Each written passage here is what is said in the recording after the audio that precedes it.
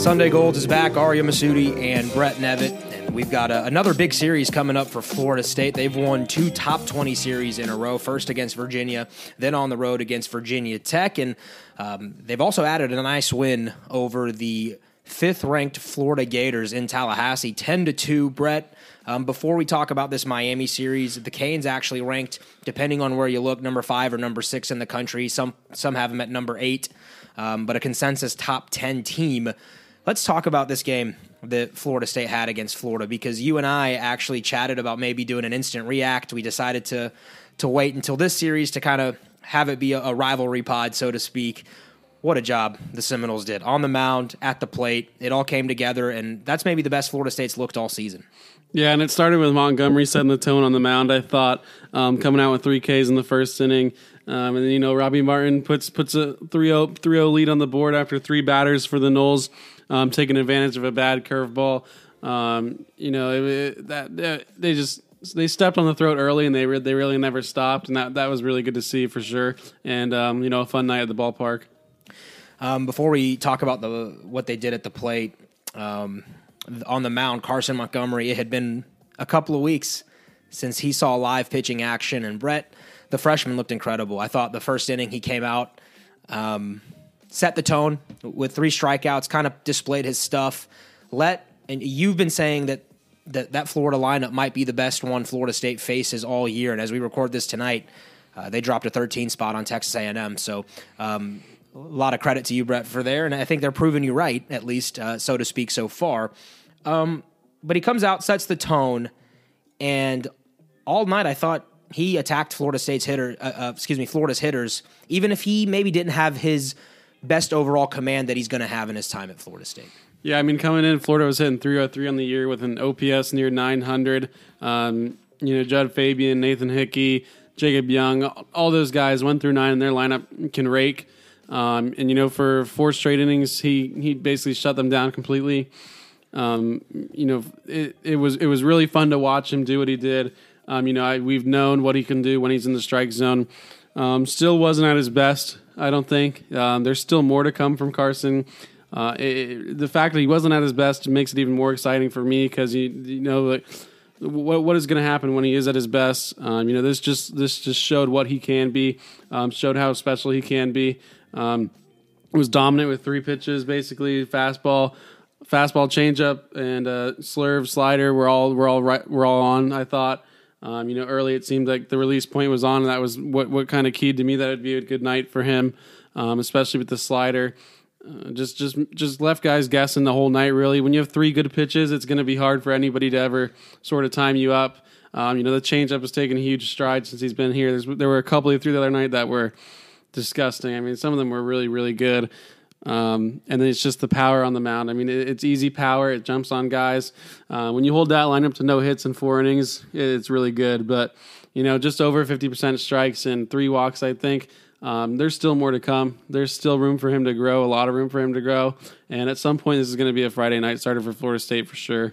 I think some of the walks, too, correct me if I'm wrong here, Brett, he was in 2 strike counts, I think, on all of them. I think they were all full counts that he lost. I think the first one was 4 pitch to Hickey, 3rd batter of the game, and then after that it was 2 full counts, I think. So it wasn't completely like that he had it wasn't like the bat just went away from him. I mean, he was battling and just couldn't make that final pitch, or Florida, spit on a good one. I still think he was nibbling a bit with 2 strikes. That's not something that Belly really wants, but he just wants him to attack when he's up into counts. Some of that is a little bit pitch calling. Some of that is him. But, I think as he starts to mature and age, he'll realize that his stuff is good enough just to go right at hitters, and he doesn't need to waste pitches or nibble. He can just go in the zone and get swing and misses really often, especially lineups that are this good. So he's just going to get better and better. And, I just think he gets better every time he steps on the mound, really. The outing that he had and the spot that Florida State decided to put him in, playing against Florida, it reminded me a couple of times in the past where the Noles have done that with guys who would go on to be their Friday night ace eventually in their careers. Luke Weaver comes to mind. I think a lot of Seminole fans listening will remember the start that I'm talking about. I think it was like 2013 or 14, before he really became the Friday guy for FSU, he went into Gainesville and shoved. It was incredible. It was the talent that was on display, a fastball that was in the mid 90s. And then there was another guy by the name of Tyler Holton who also got a chance on a midweek against Florida and really had a nice outing.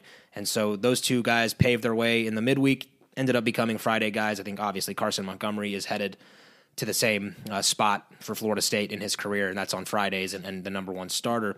The Noles pitched well all the way through. We can talk about Haney, Purdue, and Hare. Let's lump them all together.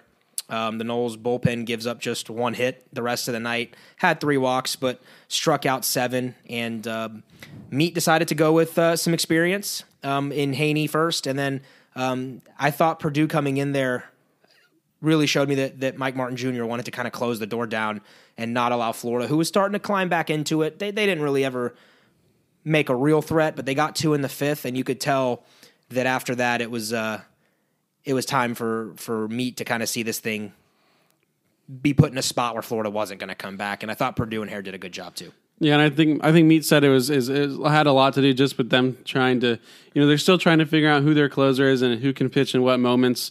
To me, it was really that Meat was saying, we're going to shut this down, and this game means a lot to us.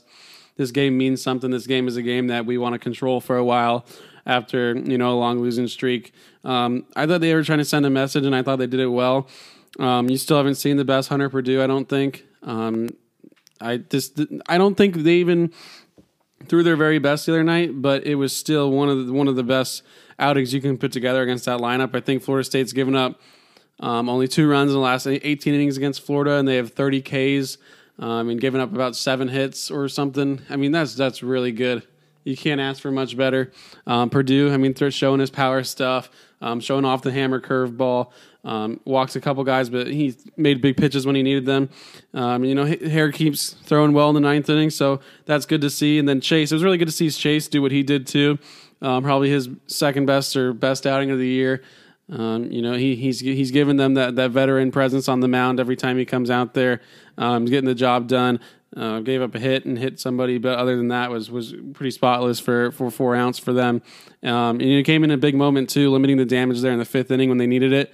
Florida had a little momentum, but he was able to just scratch it right there. So he basically ended the game, I thought. And using Purdue and Hare when you're up 8 runs, that's not nice. That's not nice. Purdue, I think it was the curveball that he spun on one to get a strikeout. I think it ended the 7th. You and I both sat. We both sat in the broadcast booth because the announcing team for the national network was calling the game remotely, and so you and I decided to go into that broadcast booth, and it was a pretty good view in there, and we were able to have that live monitor that kind of showed us, and man, those looked really good. The slow-mo, when they ran back the slow-mo of Purdue's breaking balls, they were fantastic. And you got to give credit to Davis Hare, by the way. Can we talk about the jump that he's made so far this season? Because last year was a little wild, at times inconsistent. We saw the stuff. Like you saw, if he puts this all together, it's going to be pretty good. And this season so far, he has. Yeah, I just think that for a guy that throws a splitter is kind of inconsistent at times. Not just his, but overall, a splitter is just a hard pitch to command. The grip is tough. And he just struggled to get it down last year, I thought. And the other thing last year was he didn't have much of a breaking ball. So hitters were basically just guessing between 1 or 2 pitches. And when they got the pitch they were looking for, they did damage often because he's up in the zone a lot. But this year's splitter has been down in the zone consistently. He's got a get me over sort of slider that he can use and keep hitters off his first 2 pitches. The fastball is crisp. I think it's a sinker sort of. It's got some movement to it. It's not a flat fastball. I think last year was flat at times. This year he's using it really well down in the zone. So, I think his issue last year was homers, I believe. He gave up a couple homers, and that kind of messed up his ERA. But this year he's really keeping the ball down in the zone, and he's definitely giving Florida State some big innings here late in games for sure. Yeah, so Florida State's pitching staff the last few weeks, arguably the best in the ACC, and that's something that Brett and I felt pretty comfortable about. It's good. It's not getting hot. It's been hot all year, by the way, for anybody that thinks Florida State's pitching is just turning it on. Yeah, I think we were both pretty comfortable and confident in the way that we felt about this pitching staff. And right now the ERA is in the low 3s, and I think that's going to get even lower as the season continues on. The Noles I mean, look, they've got 3 guys in the weekend rotation, and you ran out Carson Montgomery. That's not fair. You went up against what was thought to be the best pitching staff, the best team in the country going into the year. Like, no doubt, everybody in the national media was no doubt this is the pitching staff you want. Well, there's some sarcasm in your voice, isn't there? Florida State had the number 1 prospect in the country for his class as our midweek starter, and they had a guy throwing 88 to 90 with no curveball, basically, and somewhat of a changeup. So, if you want to know where Florida State's pitching staff is, just look at the matchup Florida State had on Tuesday. I mean, it doesn't get better than Carson. It doesn't get better than Carson Montgomery as a midweek starter. I promise you that's the best midweek starter in the country. It's pretty good. It's good stuff, and I think Florida State fans felt pretty comfortable when he came out there. This game was over by, I hate to say like by the second inning, but now in hindsight, this game was over by the second inning. So give Carson credit, especially early on. He had his stuff, set the tone. I think in games like this against rivals or even top 5 matchups, when you play a good team like this, it's setting a tone early, setting an energy level. I think, by the way, credit to Florida State's baseball team. We asked, I think a lot of fans had asked, we had kind of asked for more of life in that dugout, for a little bit more of a tone being set, as I've said a couple times tonight, and just some energy. And they've brought it. Tyler Martin's bringing it. We saw we're about to talk about Robbie Martin a lot, folks. Get ready. Robbie Martin slamming his helmet at one point in a game that was a blowout. We're seeing it. Like, we're seeing this team start to have a sense of urgency, and that's why they're playing some of the best baseball in the country over the last 2 weeks. So without further ado, let's talk about this lineup. And when I look at the middle of the order, and it's not exactly the middle, but we're going to go 2 through about 6. And basically all your base hits except 1 come from those guys. Logan Lacey, shout out, 3 for 5. Robbie Martin, we're going to save you for your own little segment. That was incredible. Matt Nelson, 2 for 5, couple RBIs. Monster home run. Exit velo, what was it? 108, I think, or 107. That'll play. Parker Messick, Wyatt Crowell. That's another game in a row. You can ask Brett how excited I get when Parker walks up to the plate, man. Like, I'm giddy. Like, every time he steps to the plate, Aria's just like, here comes a bomb. It's gone. I guarantee it. He didn't give us any bombs against Florida, but he did go 2 for 4. Only I can predict those bombs. Right. 2 for 4 with an RBI. Made some hard contact. Wyatt Crowell absolutely roped one, I think, in his first plate appearance. The only out he made on the day, too, was absolutely roped to the left field, to opposite field, and a lefty-lefty. He made it look easy that whole night. I wanted to ask you this now, since we've hit record, and I'm sure fans are thinking this too. Messick and Crowell, what have we stumbled upon? Because it's completely changed the complexion of Florida State's lineup. Yeah, I mean, Parker has always hit. When he was in high school, he could hit, but the upside was on the mound when he got here, so that was what he was told to do. There's definitely juice in that bat. There's a lot to like there. It's fun to watch him hit. It's fun to watch him beat out infield grounders, even though it took him a little bit to get to first base. But, watching him as a hitter, it's definitely given. The other thing is it's given the energy to this whole dugout, I think. This team loves Parker. They know he's a bulldog. You'll hear Tyler Martin talk about it soon. But what he does for this team off the field, on the field, it's unmeasurable for Florida State. And with him in the lineup, it just seems that there's an extra kick to this Florida State lineup as a whole, and everybody wants to contribute. When one person starts hitting, then another person starts hitting, and all of a sudden your whole lineup's hitting. That's what it's felt like for Florida State. Crowell, I did not expect what I've seen so far from him. I never remember hearing about him much as a hitter in high school. I knew he was a two-way. Didn't think he hit a ton, but his swings looked good. The ball's coming off his bat hard. He's athletic. He's definitely got some tools in the outfield. We know he has a big arm.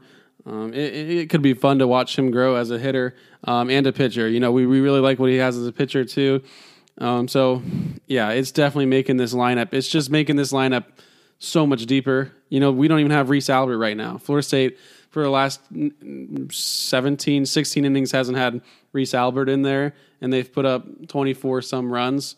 So when you get Reese Albert back, when you get a good Reese Albert back, it could be something really, really nice for Florida State. That's for sure. And now the question becomes, like, what do you do with Elijah Cabell? I mean, if he gets 100% healthy, he needs at-bats, like, what do you do? Because that's easily the most the most power in your lineup. So I think for now the answer to that is, you have scrimmages with guys that don't play much. You have enough guys on this roster where you can have scrimmages with guys that haven't played much, live scrimmages, and just let your other guys sit out and rest during Wednesdays or Thursday practices or whatever. But, I think the answer could be have him DH when Messick pitches, let him get at bats. We all know what's in there for Elijah. We like we've talked about, he didn't get any sort of spring or fall preseason. So the answer for him is just to get at bats, see more pitching, start to get more comfortable. If that comes around too, that's the thing. I think we talked about it. I said to you leaving the ballpark on Tuesday, we just did this without two of the best four hitters we thought Florida State had coming into the season. I mean, Florida State's strength coming into the year was their outfield, and two of those three outfielders weren't even in there for that game, and the last two games completely. So what is the ceiling now if these guys start to be what we know they can be? If Elijah can be what Elijah was, me too, though, last year, if Reese can be what Reese is when he's on, and you still get the contributions from these pitchers too, and you get a Dylan Simmons start to hitting, I mean, now you're looking at depth, you're looking at power. It's Reese and Dylan Simmons were the best hitters coming into the season from preseason, and I mean they haven't really contributed yet a whole lot. And it's now that you brought it up with me, it's just the ceiling is really raising here, especially for this lineup. Especially if I'm in the lineup. I mean, I'm honored that you think so highly of me with the bat in my hands. But we promised a Robbie Martin love fest right here. He gets his own little shout out. Welcome back, RobbieRakes.com. That Brett and I have been talking about it in other podcasts. I know we've both mentioned some good swings he's had dating back to the Virginia series, where we thought he was starting to figure out the approach again. And baseball is one of those games where you just got to see a lot of pitches. Sometimes it literally is a numbers game. And for Robbie, we've been saying it's coming. Like, don't worry. I kept using the word pedigree, track record. Like, it's there. The kid didn't forget how to hit. And I think when he started to have some success with good at bats, with quality plate appearances, the rest was going to take care of itself. Against Virginia Tech, he finally had the breakthrough with the opposite field home run. And then, oh my goodness, poor Garrett Milchin comes in, hangs a cement mixer of a curveball, and Robbie Martin I don't even think he got all of it, and he still hit it pretty good. Finishes the night 3 for 5 RBIs. Let's talk about, Brett, I'm going to throw this to you. Let's talk about Robbie Martin, the night that he had. 2, let's talk about how big it was for Robbie Martin to start things off immediately for Florida State to kind of seize momentum. And 3, let's talk about, this is the third thing. A 3-parter? You get a 3-parter. Man. It's the trilogy. 3, talk about what he does for this lineup when he's going the way he does, because I know Tyler Martin talks about it a little bit later on in our interview. God, what was no, I remember the first one. Night Robbie had, yeah, I mean, he just took advantage of 2 really bad curveballs. To see him do damage like that is really good. I think he had one of his best piece of hitting all night might have been his single in the 8th inning. I think roped a single right back up the middle, almost took out the pitcher's head, I think. I mean, he's hitting on all cylinders right now. He said after the game he's seen a beach ball at the plate. He had 5 RBIs on the night for the second straight night. He's got 17 RBIs this year now. Slugging 453 now. He's still hitting 283 after a slow start. I mean, this is a guy that's really starting to just come around and see everything well and start to be what we expected him to be. I don't think Robbie was ever a serious concern for me, just because we know, like we said, we know who Robbie is. We know what he can do, what he will do. He carried the freight that night for the second straight game. It's really good to see him do this stuff. To strike first, like that. I mean, we both said it. Florida State needed to get out early, and they needed to be able to control this game how they wanted to, relieve Montgomery of some pressure. When you can do that for your freshman and score a lot of runs for him, it's a really good luxury. It's just against a team like Florida, who they're another team that when they get going, it's hard to stop. Hard to stop that train and get it back off the tracks. I mean, Florida State just came out with a ton of energy. It was really fun to see. I mean, you got some of these guys going nuts in the dugout. I mean, I think I saw, I think it was the second inning or the first inning where Nelly had the play, throws the guy out at second base off the wild pitch. First of all, that's an amazing play, and Nelly has completely shut down the running game this year. But in the dugout after it, in the middle innings, it's just the whole team all of a sudden started clapping. The whole team started going nuts in the dugout. I don't know what happened, but that was really good to see. I think this is just a team that's starting to come together a lot. And, this is a team that heard the doubters early on, and they were ready to prove them wrong. They were ready to prove to other people that they knew who they are and they know they're a good team.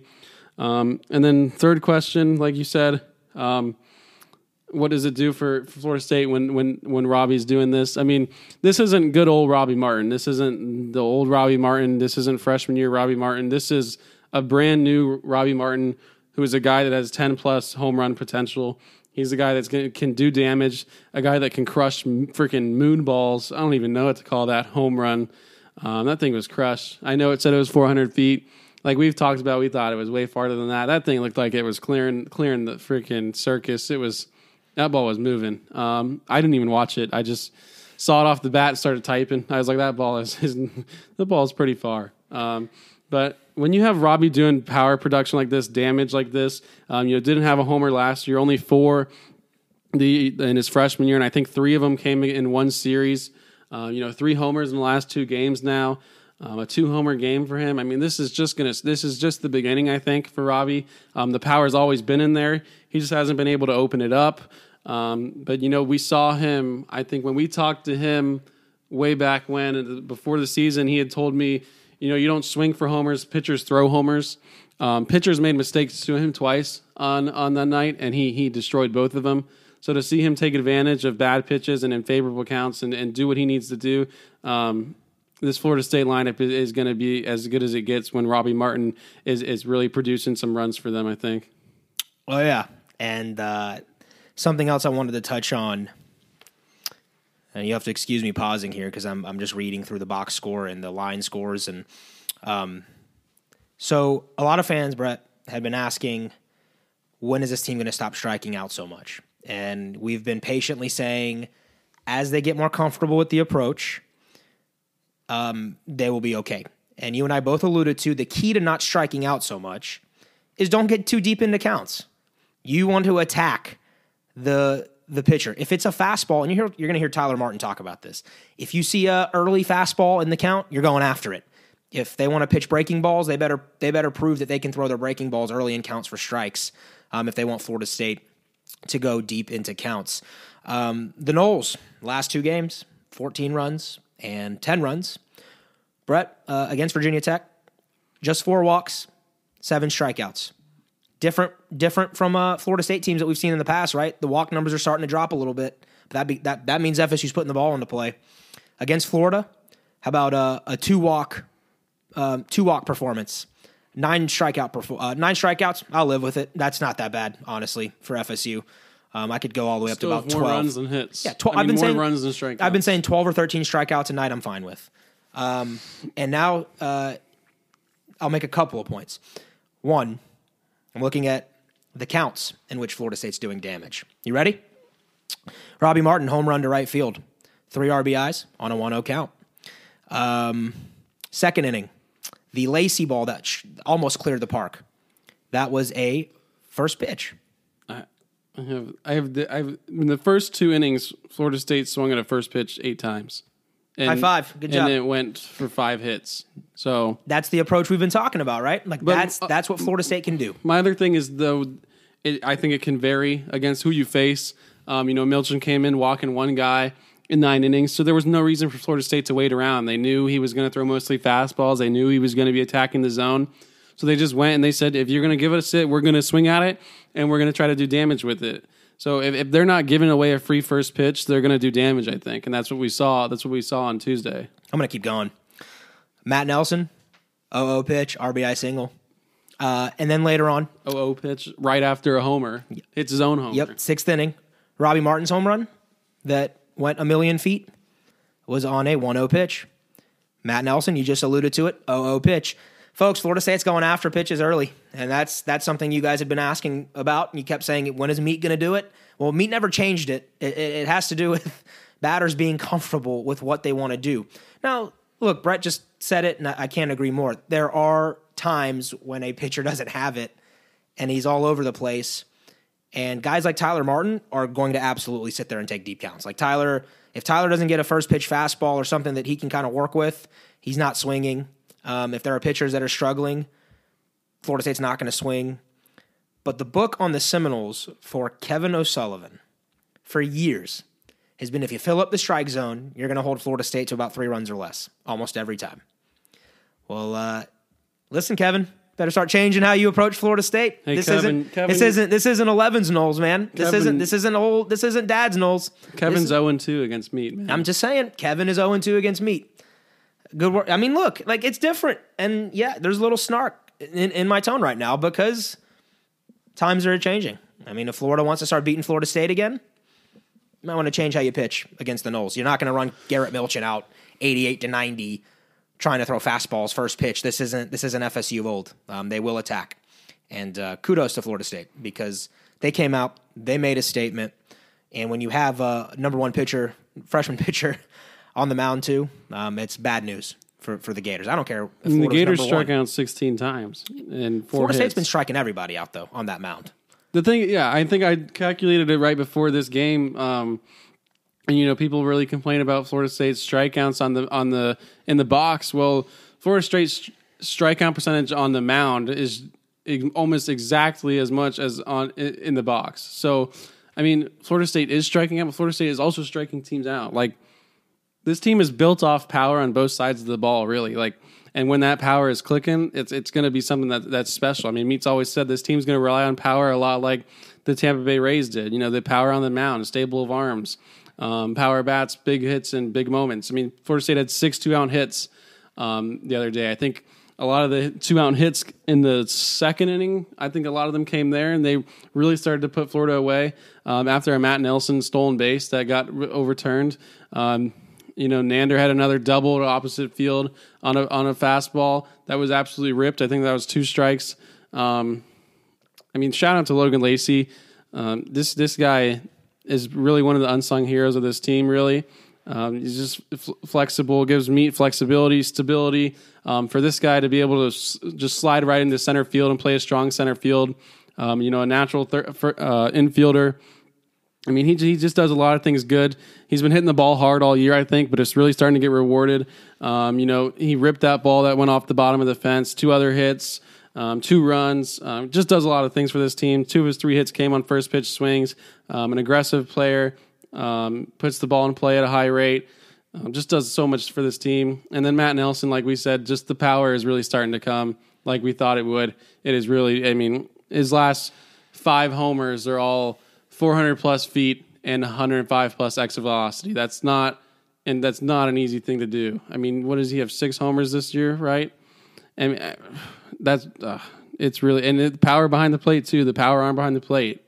He's got 5 homers this year. So his last 4 homers have all been 400-plus feet. But either way, for him to be doing this and, hitting 4th now, he's gonna bring in a lot of runs for Florida State this year, and things are just starting to look much prettier now.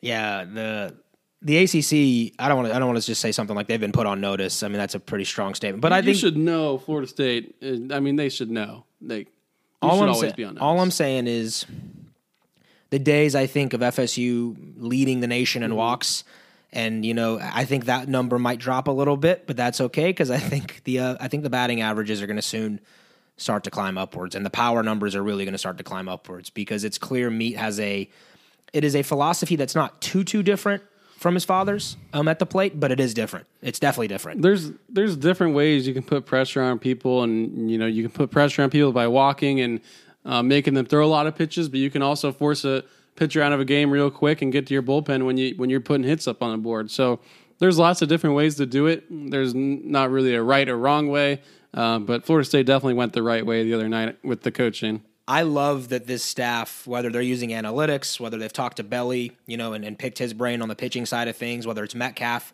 who's come in and kind of brought a professional approach to some different, to some different areas on this team. This staff, I love that they are emphasizing that sometimes the best pitch you're going to get in the entire at bat is going to be the very first pitch. And that's something you've seen MLB teams subscribe to. You've seen other college baseball teams that have hit pretty well subscribe to. And now Florida State's starting to do it. I mean, yeah, you're going to work the count if you have to, and you can.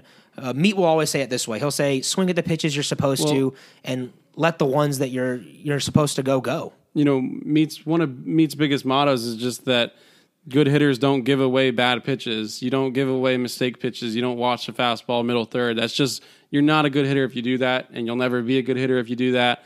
So to see it really start to play on the field and see these guys really starting to take it onto the field, it's the ceiling is really rising right now. That's all. It's ceiling is the roof, man. Michael Jordan. I was interested though that both the Robbie's home runs came on off-speed pitches. I don't know if Florida tipped it off somehow or Robbie just had like a pretty good approach, in his mind on, anticipation of what he thought he might get, but he was all over him.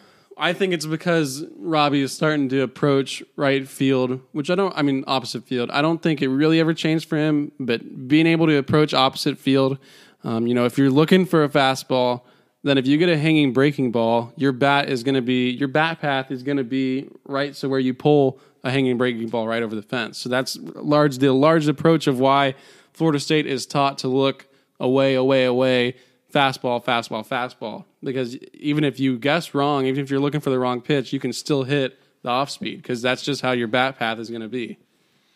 Yeah. All said, Florida State knocks off Florida 10-2.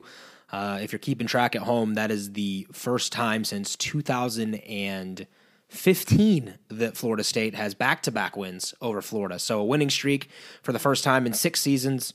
The largest margin of victory for Florida State since 2008. That team had Buster Posey, Tony Delmonico, Jack Rye, Dennis Quinn. That team made Omaha, and that team also beat Florida 10-2. That was Kevin O'Sullivan's first season in Gainesville. And so that ties his worst loss to Florida State in his career.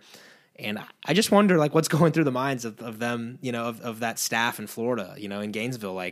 Florida State's different. This is going to be different for us going forward. And give the Noles a lot of credit. I thought they played well. Shout out Tyler Martin, gets on base a couple more times. Folks, he's getting on base over 56% of his at-bats. It's crazy. Ryan Romano didn't have the greatest day at the plate. Incredible play at third base to rob a hit. Well done.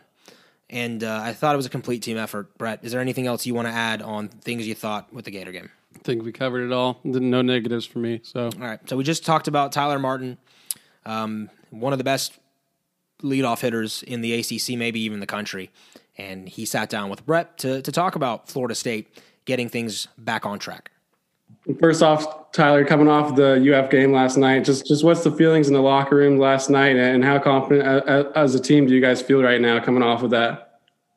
Definitely feel really confident. Last night was huge. We played together as a team, and everything I thought came together. We had one little error towards the end. It didn't turn into anything. Defense was clean. Pitching was immaculate. And, we really swung it. And the energy in the locker room was special, definitely. You've obviously been around the program a long time, and, you were there for the last UF win at home when Quincy Neaporti hit that homer. It's another game, but it's also a rivalry game. Just how big of a game is that for you guys? Do you approach it any differently, or is it just any other game for you guys? We saw it as a big game, but it wasn't not necessarily like life or death or anything like that. It wasn't, we didn't put too much pressure on ourselves. We just went out and did what we do, and it was really cool to see that. You guys just came home from Virginia Tech as well, and you were greeted by some nice chants there. Just what were your first thoughts when you stepped in the box, and did that give you some extra motivation as well? I had a feeling it was coming. They were pretty much all over me before the game, so I had a feeling, the chants were coming. But when I get in the box, I mean, I really don't hear it. It's just me and the pitcher. I don't pay too much attention. I mean, as soon as you start letting the crowd in your head, you're not going to, perform. So, no, it didn't really bother me, but it definitely brought some extra motivation, a little bit more of a chip on my shoulder. And yes, sir. Is this how good did it feel to take home that series win, especially the way you guys did it on Sunday, coming through as an offense and really breaking out? You were really pumped up a couple times coming across the plate. Just how exciting was that win and, that plane ride back? I can tell you I have not wanted to win a game more in my life than that one. Things got pretty chippy on Saturday, and I think we took that pretty personal. We felt disrespected, and, we took matters into our own hands and we took care of business. When Parker and Wyatt step in the lineup and, Parker hits that homer in the first inning, just what did that do for you guys as a dugout? And, just overall Parker and the energy he brings to this team, how important is he to this team? I wasn't even surprised. The kid hadn't seen live pitching in 2 years. I wasn't surprised at all when he hit it out. He's a bulldog. I mean, he's an animal. There's no two ways about it. The guy goes out and he balls, and it doesn't matter, the adversity he's facing or, how many reps he's had in practice hitting. It doesn't matter. He's going to go out there and play, and he's going to give you everything he's got. Just going back a bit to when you early enrolled, just what was that process like for you? And was that something that you were expecting to do, or was it kind of a surprise for you? It was definitely a surprise. The process, it was pretty stressful, actually. He came to me in October. We talked about it, like, hey, you want to do this? I didn't hesitate one bit. But the biggest thing was in the classroom. I had to get going on some classes, to finish up my credits in order to graduate early. But and then having to get accepted, having to get test scores in, blah, blah, blah. And really, it was just more of the whole, school side of it. But yeah, it worked out. You've been around this program for a while, and you've been in the dugout for a lot of big moments, but where does that first at bat stack up for you, leading off that first game of your career? Where does that stack up in all the moments that you've seen at Florida State baseball? I don't even remember a single pitch. I just remember both of my legs shaking, and I heard my name called, and I was like, wow, this is real. And just went out there, tried to see as many pitches as I could. And I think it was a walk, but yeah, it was pretty special. Definitely. I was just like, don't strike out. How just the way you guys were playing at the end of the season, how good did you think that team was going to be? And, when you realized that you may be done with some of the guys that were there, when first you guys thought you may be losing Chase, your last game with CJ and Drohan and those guys, just what was the feeling at the end of the season last year? And I guess and then from there until the first game this year, how big of a difference was it? Just the overall feeling you guys had? Oh, it was devastating last year. I mean, I felt, and I think everybody else felt, that we were just getting started. I mean, we came off of Florida and then came in the next day, beat Illinois State. And then we got the news, I think, the following day. But, no, we were just getting started. And I think right now we're picking up right where we left off. And it's really coming together. You might have had one of the bigger advantages over the summer. You didn't go and play summer ball, but, you got to be with Meat the whole summer. And I think you said in the past that you guys went and did stuff in random fields around Tallahassee. Just what was that whole entire summer like working with Meat, and how big of an advantage did you feel like you had coming into fall? Nothing really changed in the off season. Me and him have always, gone straight to work. We'll take 1 or 2 weeks off, go to the beach, go do whatever. And then, it's right back to work. But yeah, it was, definitely beneficial. Got in the weight room, got stronger, put on a little bit more weight. And, just got better in the field, hitting, just every aspect of the game, just, cleaning up little things here and there. Obviously, you hit well last year and you looked pretty comfortable in the box, but just how much even more comfortable were you this year going into the season when you had a full fall in the program for once? It definitely helped. Yeah. I mean, I only had 2 or 3 weeks last spring to get ready for, college arms, but, I think it's more psychological. You're only as ready as you think you are. And I thought that I was ready. And, you go in there with that confidence and that chip on your shoulder it's going to show. I believe you've only struck out like 3% of the time this year. And, you've shown that approach the most out of anybody, the most consistent. Just, I think you've worked it your whole entire life, really. Just how comfortable are you in the approach and what does it do for you at the plate? Well, the approach, it's never changed. It's, hit what you should hit, take what you should take. And whether that's any count, it doesn't matter. 2 strikes, 0-0, if it's 0-0, hit the fastball. And if it's 0-0, he spins a breaker, take it. But, the approach, it's never changed. And, just taking into this year even more so, I think I've seen the ball a lot better, and it's been going well so far. Happy to see some other guys get going too. Those averages starting to climb up a little bit, and I really don't even think we played our best baseball yet. How much pride do you take in leading off, and how much fun is it to sort of set the tone for a game? Well, I mean, my favorite is, getting that first fastball and just lacing it somewhere. I think it really sets the tone, kind of gets, the opposing team, on their heels a little bit and like, oh, well, okay, we're coming to play today. And, it depends on the situation. I might want to see some pitches or I might want to just come out swinging right out of the gate. Just depends on the arm and, how many fastballs he throws for strikes in certain counts. But leading off it, I love it. I don't really care to hit anywhere else, but yeah. I know you dealt with some injuries last year and you dealt with a couple injuries this year. Just how do you feel health wise? Do you feel like you're 100% or getting close to there now? I think we're getting close. The groin is, I think, almost back to 100%. The shoulder is lingering. I don't know if it'll ever be 100% this year, but it's getting better. But I think with first base and, having limited throws and stuff like that definitely is helping it get better. You're talking about some guys coming around, and obviously Robbie has really come around in a big way the past couple of days. You were at the plate yesterday when he kind of slammed his helmet after that big homer. Just to see Robbie, a guy that doesn't usually show too much emotion, show that excitement and that fire. Just what was that like to see, and how good is he when he gets going? It was special. When Robbie gets going, it's he's a problem. He really is, because he's a streaky guy and he's got pop and he's going to stay gap to gap. But, when he gets going, especially in the middle of our order, it's night and day with our success. You guys obviously got off to a bit of a slow start, but just how do you still stick to your goals and just remember that, the standard is always Omaha. It's only week 2 that we get swept. It's not going to matter at the end of the year if we do what we do. Just what was the message in the locker room after that weekend?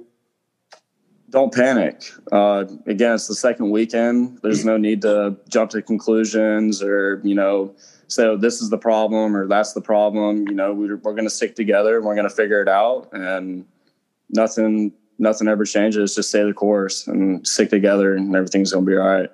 You said you don't think the team has played you guys' best baseball yet. Just how good do you think this team when you guys fully click? Sky's the limit. Our bullpen, obviously, as deep as it gets. Defense has been really impressive this year. And, of course, these past 2 days, the bats really woke up. But I can't wait to see, as soon as we start playing, Florida State. And because I really don't think we've even played our best baseball yet. There's still a few things that need to be cleaned up, little things. But I've been really pleased so far. thank you to Tyler Martin for hopping on this episode and giving us his perspective on Florida State and the surge that they're on. But Brett, Tyler Martin has meant a lot to this Florida State baseball team. There was a time where people were doubting whether or not he belonged, not just at Florida State, but at high-level D1. I think he's kind of shown people up, and this guy has really earned the respect, I think, of college baseball. Yeah, I mean, it's cliche to say, but he's a coach on the field. He's a coach's son. He's a coach's son. It just doesn't get. He's the guy on the baseball field that pisses a lot of people off when you play him. Just knows what he's doing all the time. Doesn't do many things wrongs. And the biggest thing I think is just he knows what it means to play at Florida State. He knows how important every game is. He knows how important the standard is. Everything like that. I mean, he was there for the last time Florida State beat Florida. When Quincy Neaporte walked it off. I mean, you've seen the clips. Little old Tyler Martin running around the plate there in his Little League jersey. So this is just, he's one of the best table setters in the country. Knows what he's doing, takes pride in what he's doing. Really fun to watch him go to work every day and sort of prove people wrong. Yeah, he's done that. And I think Florida State's starting to do that a little bit over the last couple of weeks as a roster and as a squad. All right, so Florida State, they have 2 series wins in a row, a big midweek win that feels like a series win against Florida. But now, as important as that Florida game is for recruiting and for bragging rights, it's a midweek game. And you really don't base this team and success on the midweek. You base it on the weekends. And they've got a challenge ahead of them in Coral Gables. It's the Miami Hurricanes, 9-4, 5-3 in the ACC. This is a Hurricanes team that is under Gino DiMare, who took over for Jim Morris a few years back. This is his 3rd season. And Miami has a lot of talent, folks. Like, they have a lot of good ability in the lineup. They've got a couple of stud freshmen in the weekend rotation. And it's a Miami team that took 2 of 3 against the Florida Gators in Gainesville to start the year. They did also lose a series to Virginia Tech at home. The same Virginia Tech, Florida State just took 2 of 3 in Blacksburg. So I actually think this is a pretty even matchup. Historically, if you think about it too, Florida State actually owns the series, has the series lead all time. Miami has been better in Coral Gables than Florida State. But in recent history, it's always felt like the team that is on the road has had the upper hand. Miami did put an end to like some crazy away team streak a couple of years ago when they knocked off Florida State 2 out of the 3 games. But the last 10, Brett, Noles are 6-4 against Miami. And they go down this week to, I believe Alex Rodriguez Park at Marklight Stadium. That's correct. And they take on this Miami team that's going to start 2 freshmen on Friday and on Saturday. They've got some big power in their lineup and a bunch of names that I think Seminole fans have already seen a number of times in that lineup. Yeah, a bunch of names you've probably already seen, but Miami's going to get a lot of damage from a lot of these young guys they have. I think they have 3 or 4 freshmen in the lineup.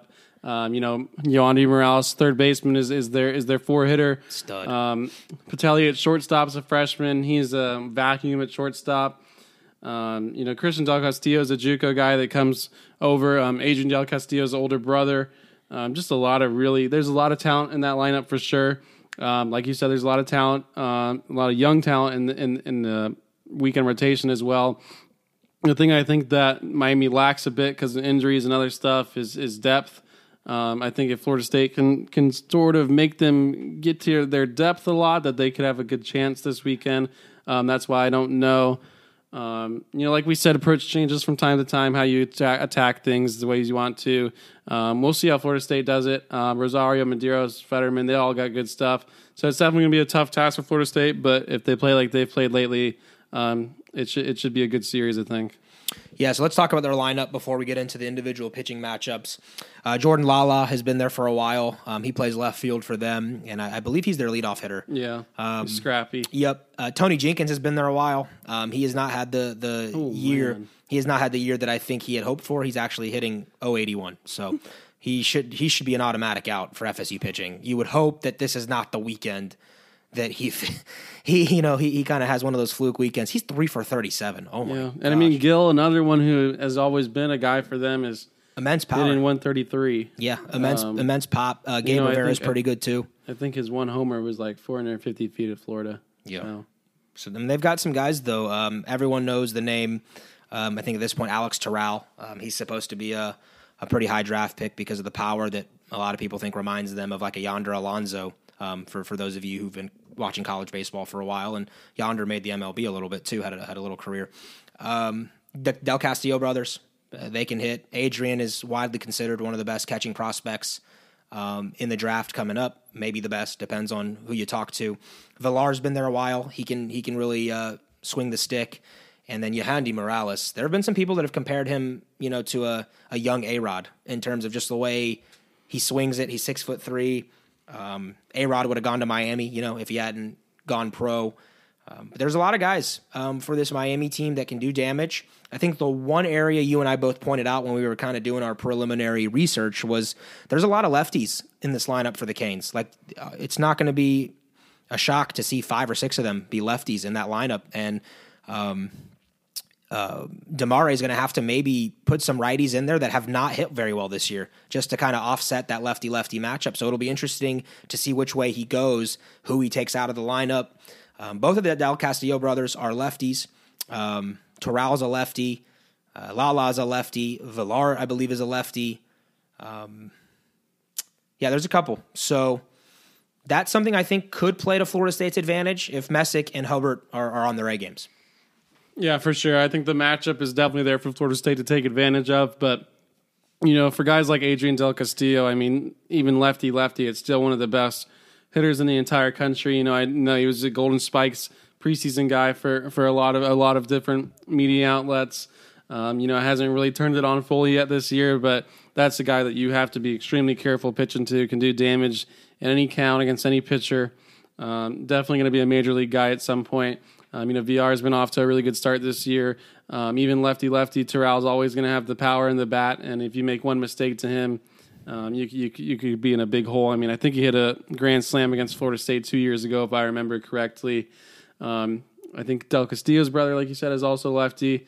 And Lala, the leadoff hitter, is a lefty. So there's definitely the matchup there for Florida State. But all these guys, they can hit. They do it against everybody. So you still got to be extremely careful. And like you said, they got to execute. They still got to execute. But they got to be on with their breaking balls.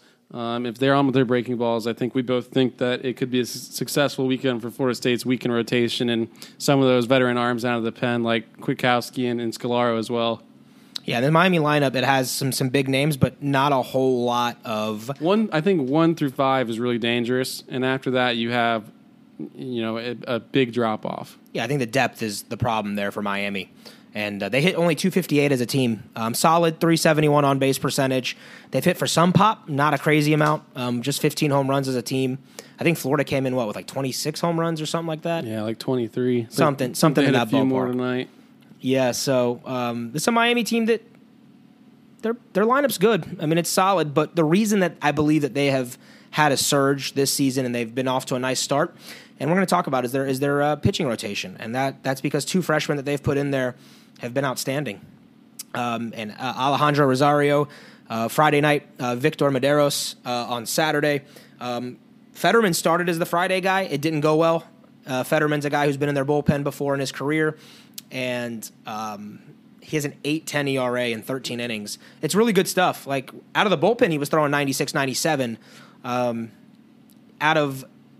the mound as a starter, he's more like 90 to 94. From what I've seen when I've seen him in. And maybe he can run it up there to a 5, but he doesn't really work that high in the velocity. Pitchability guy now, really. Yeah, and he just hasn't had a lot of success as a starter. Like, that just has not gone well for him. So what they did was they moved him to Sundays, and Alejandro Rosario and Victor Medeiros are now 1 and 2. Rosario's an absolute stud. This is a guy that many people thought would go pro. He decided, I think, that he wanted first-round money. There were some concerns on anything, other pitches, his off-speed, the development of those at that point in his career. And he actually turned down some decent offers to go pro in the 2nd and 3rd rounds. So in a lot of ways, it's like Carson Montgomery for Florida State. Rosario finds a way to get to campus. He has been an absolute stud. Let's start there. Rosario Messick should be a lot of fun Friday night. Yeah, Miami is one of the best, or really the best freshman class in the country. Rosario heads that. Will probably be 92, 94 with the fastball, some up in mid-90s, 95, 96 once in a while. But the thing is with his fastball, it has extreme arm side run. It will bear down on right-handed hitters' hands. You got to be ready for it. It will come off. It will backdoor you too. He can do a lot of different things with his fastball alone and just the movement on that pitch. I believe his best off-speed pitch is his changeup, a mid-80s changeup that has parachuting action to it. Kind of just gets halfway to the plate and just stops. Just a lot really hard for hitters to lay off of. Has really given guys trouble this year with that. Rosario gave up 5 innings in his first inning against Florida, and now is a 1.96 ERA after 23 innings. So he's obviously a guy that figured it out quickly. For a freshman to not implode completely, that's pretty special for sure. Only giving up 15 hits in 23 innings, just 7 walks, throws strikes, 23 Ks, but 179 batting average against. That's really good. So this is a kid that is definitely going to have top tier stuff. Definitely going to give Florida State some troubles. You might see some swing and miss, but we'll see how Florida State approaches a young guy like this. For Messick, I just want to see him get back down in the zone with his fastball.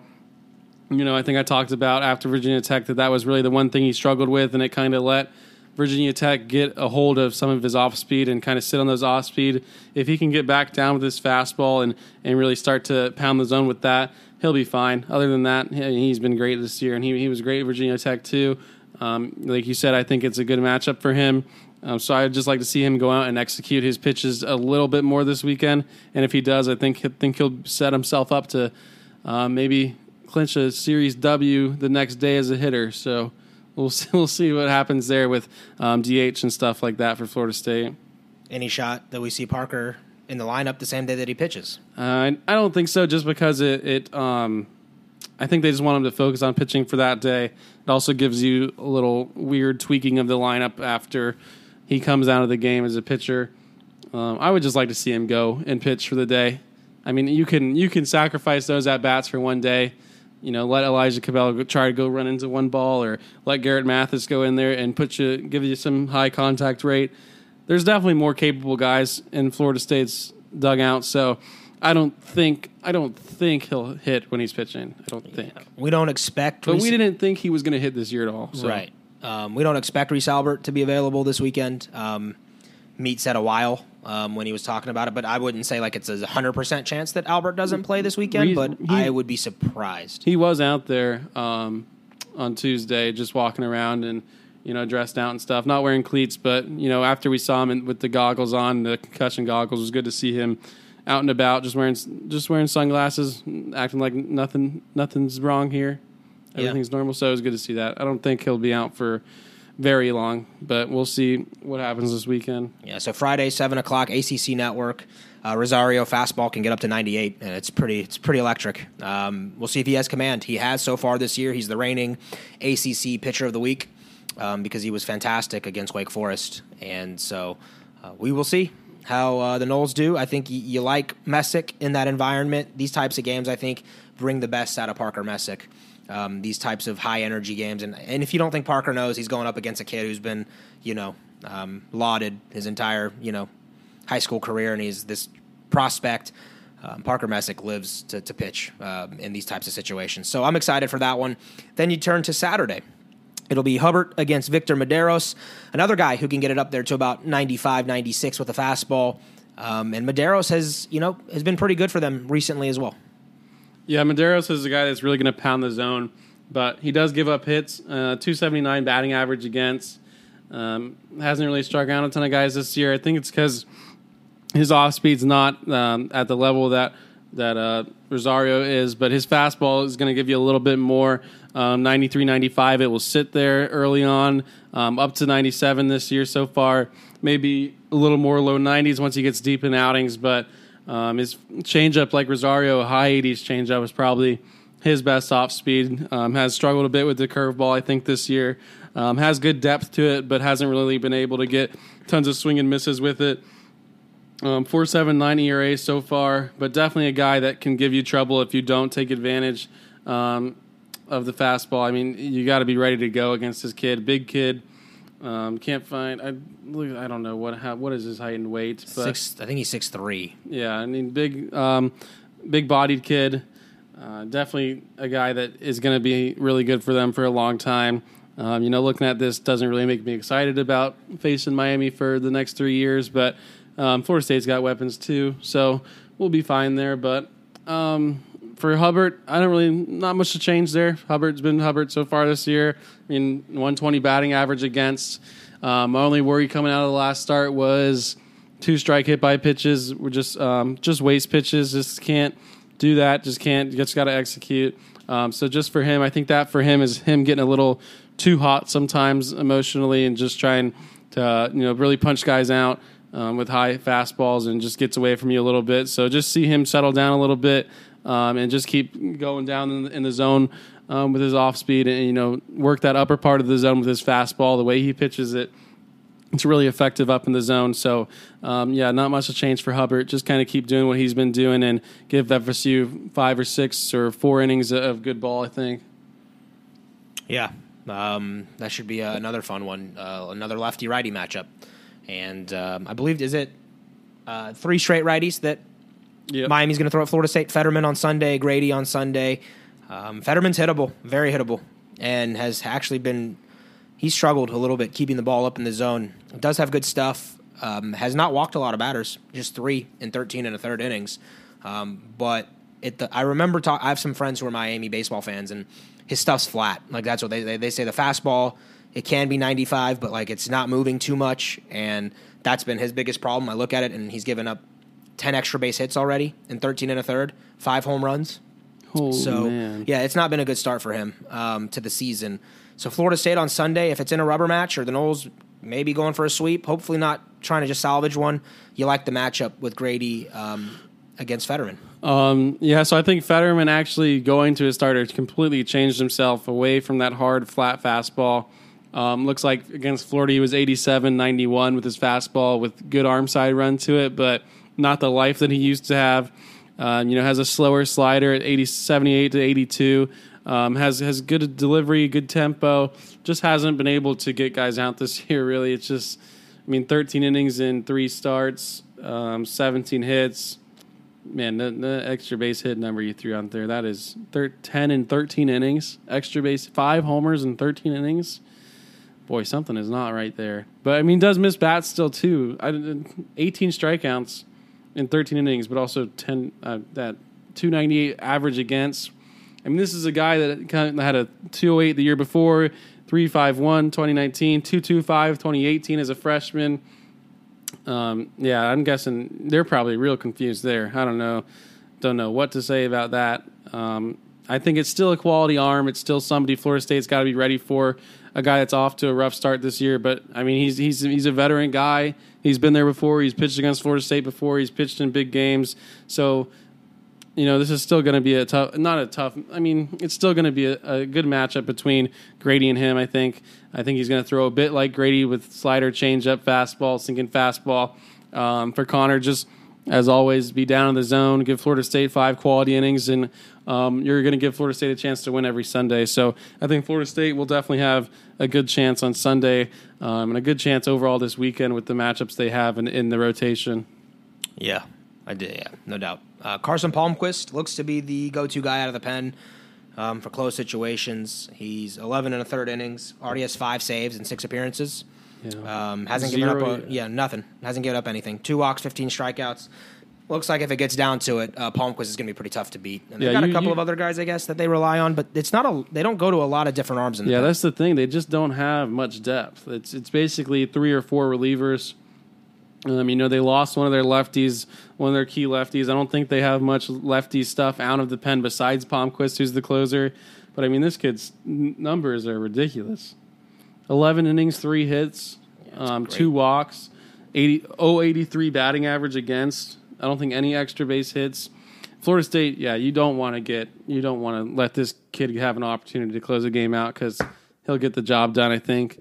Florida State hasn't loved hitting against lefties so far this year either. So definitely don't want to let this kid throw too many innings this weekend, I think. Right. So we'll see what Florida State does. Defensively, Miami, not fantastic. Not bad, though. 964 overall as a team. That's not terrible. I think a big weakness for them is Morales at third base. And Terrell stinks at first. Oh, man. Don't get me started. He does not move well, does not really glove the ball all that well either. So there's some errors, I think, that are going to be had this weekend. Trying to think of if there's anything else to touch on this. Florida State's got to have a better defensive weekend this week. I don't think it's turf. It's grass. Yeah, that's what I thought. It rains a ton in South Florida. They got plenty of opportunities for that grass to grow. I'm trying to see what else we need to touch on about this matchup. 7 o'clock, 1 o'clock. Nope, scratch that. 7 o'clock. Did I say 8 o'clock? Or the notes wrong that Miami provided? Let me see what FSU's notes say. Nope, I was right. 7 o'clock, 1 o'clock. First two games, ACC Network. They so actually national TV. Have an and sign on the second game. That's what threw me off. Notes. I thought it. I'm not wearing my glasses. I thought it said 8, and I'm like, that's an and sign. Shout out Florida State for having our game notes right. Yeah, Stephen McCartney does a great job. So shout out to him, and much better than most. So ACC Network twice, ACC Network Extra on Sunday, and I guess without further ado, predictions. I gotta go. We lose 2 out of 3. It's working. You don't have to. That's what I'm doing. You're not supposed to mention it after you. Okay. If we lose this weekend, I'm blaming you. Knocking on wood. Okay. I will say, since it's worked so far, and I actually believe it, I've been saying Florida State's going to go on a surge here in March at some point. And so far, so good. I got the Noles 2 out of 3. I think Florida State's playing loose right now. I don't think they're intimidated. They just played one of their rivals who's really good and had no, I don't say they had no problem. They had no problems in that game, but mentally they had no problems. They just went out and played baseball. I love Messick on the mound on Friday. I think Hubbard's going to do his job on Saturday and give you a shot. But I do think we go to a rubber match on Sunday, and I just think Grady has kind of been that iron horse for you all season on Sundays. So I got the Noles 2 out of 3. The Bats have been trending pretty well, and typically in the game of baseball, the ebbs and the flows, your bats don't just get hot for 2 games and then die. So I expect FSU to at least have this peak continue to go upwards this week against Miami. So I got Noles 2 out of 3. Brett's got Miami 2 out of 3. But I think in his heart, he might feel pretty good about this Florida State team right now too.